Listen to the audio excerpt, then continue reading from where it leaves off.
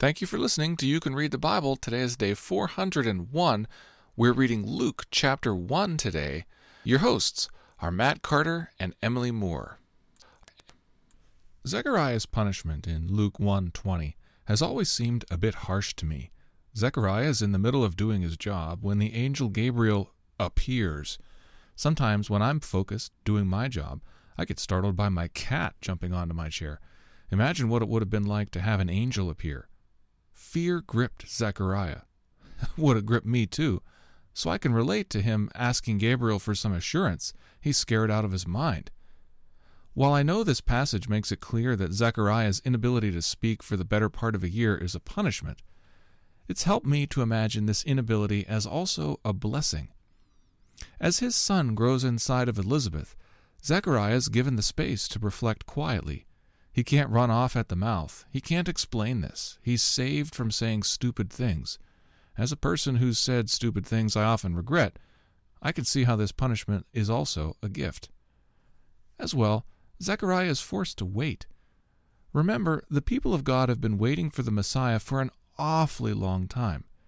Even for us, when we began our Advent reading in Isaiah, we began with a messianic prophecy about a shoot of Jesse emerging from a chopped-down, burned-over tree stump. So Zechariah waits with an inability to have any say about it, just like Israel has waited all these years. So maybe, instead of questioning the silence imposed on Zechariah, maybe we can consider how adopting a habit of being quiet can orient our hearts this Advent. There's so much going on as Christmas nears. Lights, music, action, that keeping quiet can carve out space to reflect and to prepare. Maybe there's a blessing in these final days before Christmas in finding a quiet corner. Maybe, like me, you could benefit from the suggestion to turn off the music, put down the phone, and open up the Word to listen. What is the Spirit saying to me? Chapter 1. Inasmuch as many have undertaken to compile a narrative of the things that have been accomplished among us, just as those who from the beginning were eyewitnesses and ministers of the word have delivered them to us, it seemed good to me also, having followed all things closely for some time past, to write an orderly account for you, most excellent Theophilus, that you may have certainty concerning the things you have been taught.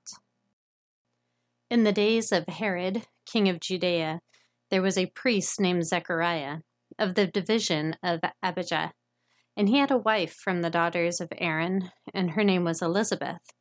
And they were both righteous before God, walking blamelessly in all the commandments and the statutes of the Lord.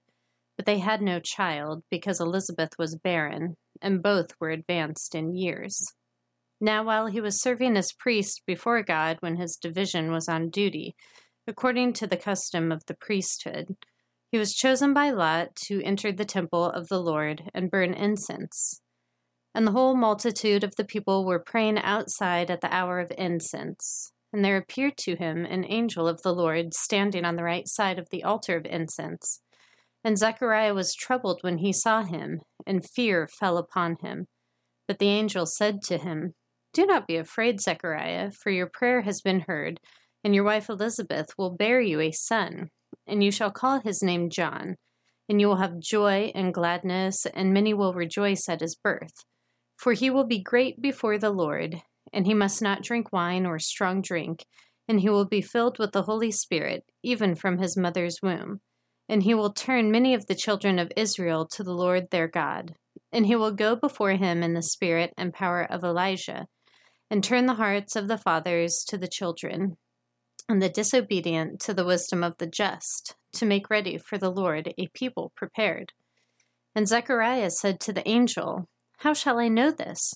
For I am an old man, and my wife is advanced in years." And the angel answered him, "I am Gabriel. I stand in the presence of God, and I was sent to speak to you and bring you this good news. And behold, you will be silent and unable to speak until the day that these things take place, because you did not believe my words, which will be fulfilled in their time." And the people were waiting for Zechariah, and they were wondering at his delay in the temple. And when he came out, he was unable to speak to them. And they realized that he had seen a vision in the temple, and he kept making signs to them and remained mute.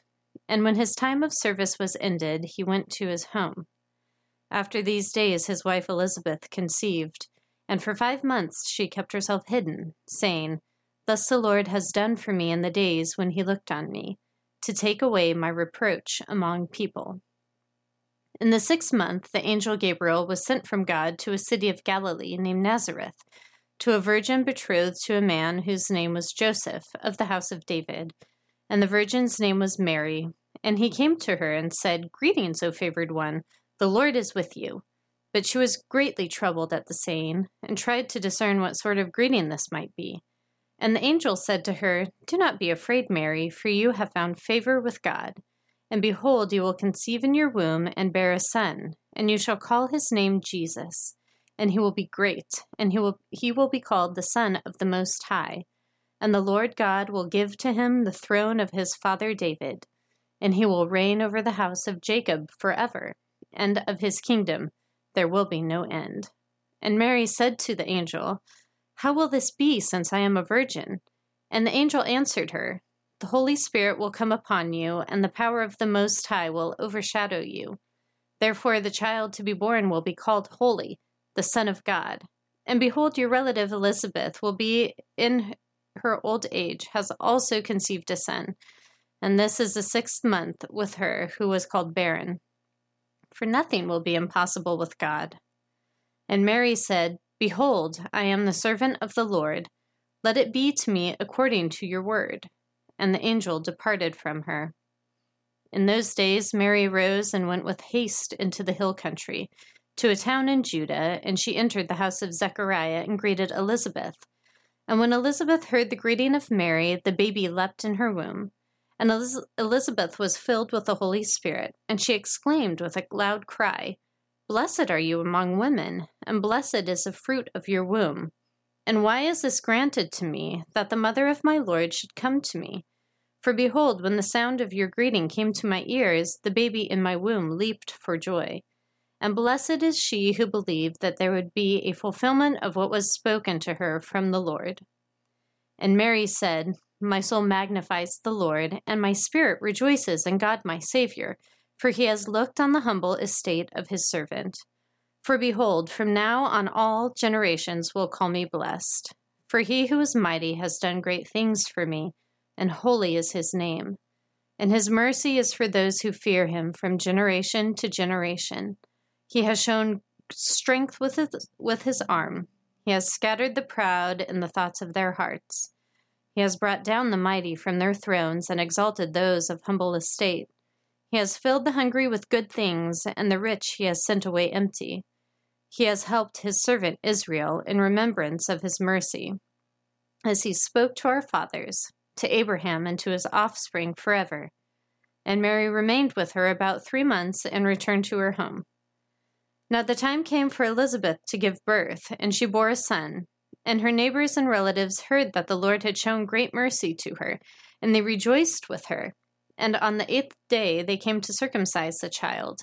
And they would have called him Zechariah after his father, but his mother answered, "No, he shall be called John." And they said to her, "None of your relatives is called by this name." And they made signs to his father, inquiring what he wanted him to be called. And he asked for a writing tablet and wrote, "His name is John." And they all wondered. And immediately his mouth was opened and his tongue loosed, and he spoke, blessing God.